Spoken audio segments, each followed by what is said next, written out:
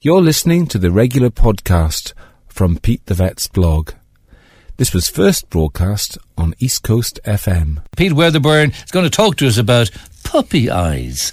Is that when dogs have begging eyes? Yep, I think most folk would recognise this. It's when your dog is looking at you. You might have a treat in your hand and the dog looks at you and they give you puppy dog eyes. What that means is that they raise their eyebrows, and they widen their face, and so their eyes look big and pleading. The expression is pleading, and I think most folk would recognise this.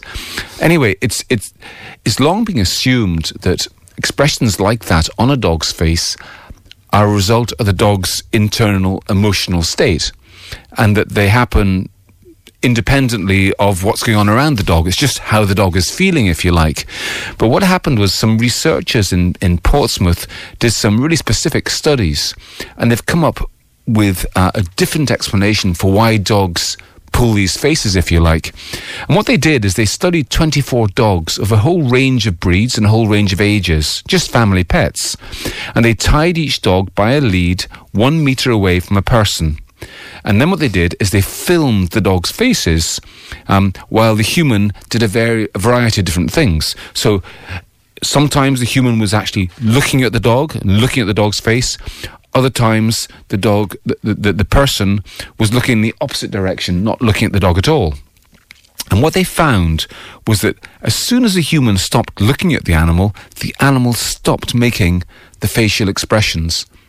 In other words, the pleading expression is only there as a way of communicating with the owner. The dog wouldn't be sitting there with a pleading expression.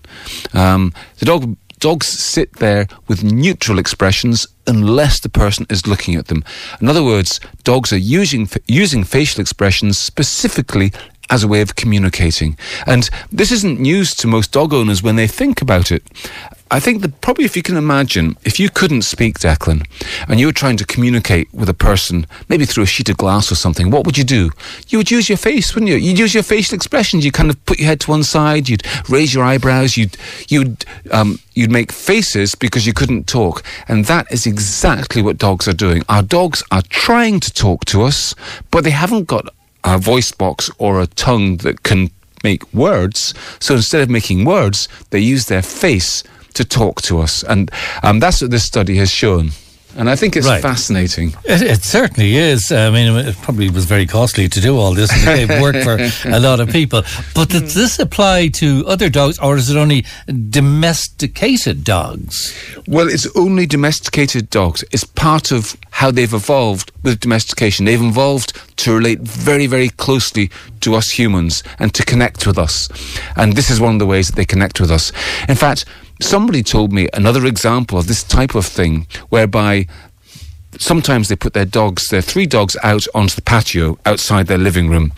On a coldish day, the dogs are out in the patio, they had a sniff around, they want to come back in, and the dogs stand there looking at the owner, shivering. And the owner feels, the poor dogs, I'll let them in now. And anyway, he generally let them in. Then one time, he put the dogs out in the patio and they were shivering, and he thought, I'm not going to let them in yet, and he had to go and do something in the kitchen. And then he looked at the dogs from the side view, so the dogs couldn't see him, and the dogs weren't shivering at all.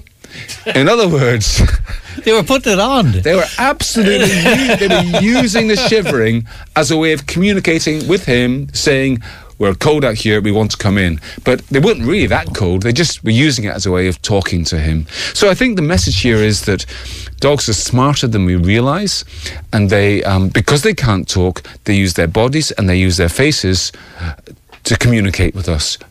Just like we would do if we were completely deaf and we couldn't talk. We would use our bodies. So what's this saying? What's this saying, that dogs are intelligent, or just I think it's reactionary, isn't it? I think they're saying that dogs they're more intelligent than we realise, and that dogs are better at communicating with us than we realise as well. We're the suckers in this game. They're the ones who are smart. Very good. Okay. Good to talk to you, Pete. Good to talk to you. Thank you very much. Thanks for dropping in this morning. It's Pete Wedderburn, our vet, and Pete, and he's got a website which is called petethevet.com, and you can hear this broadcast again. Pete Wedderburn, thanks very much.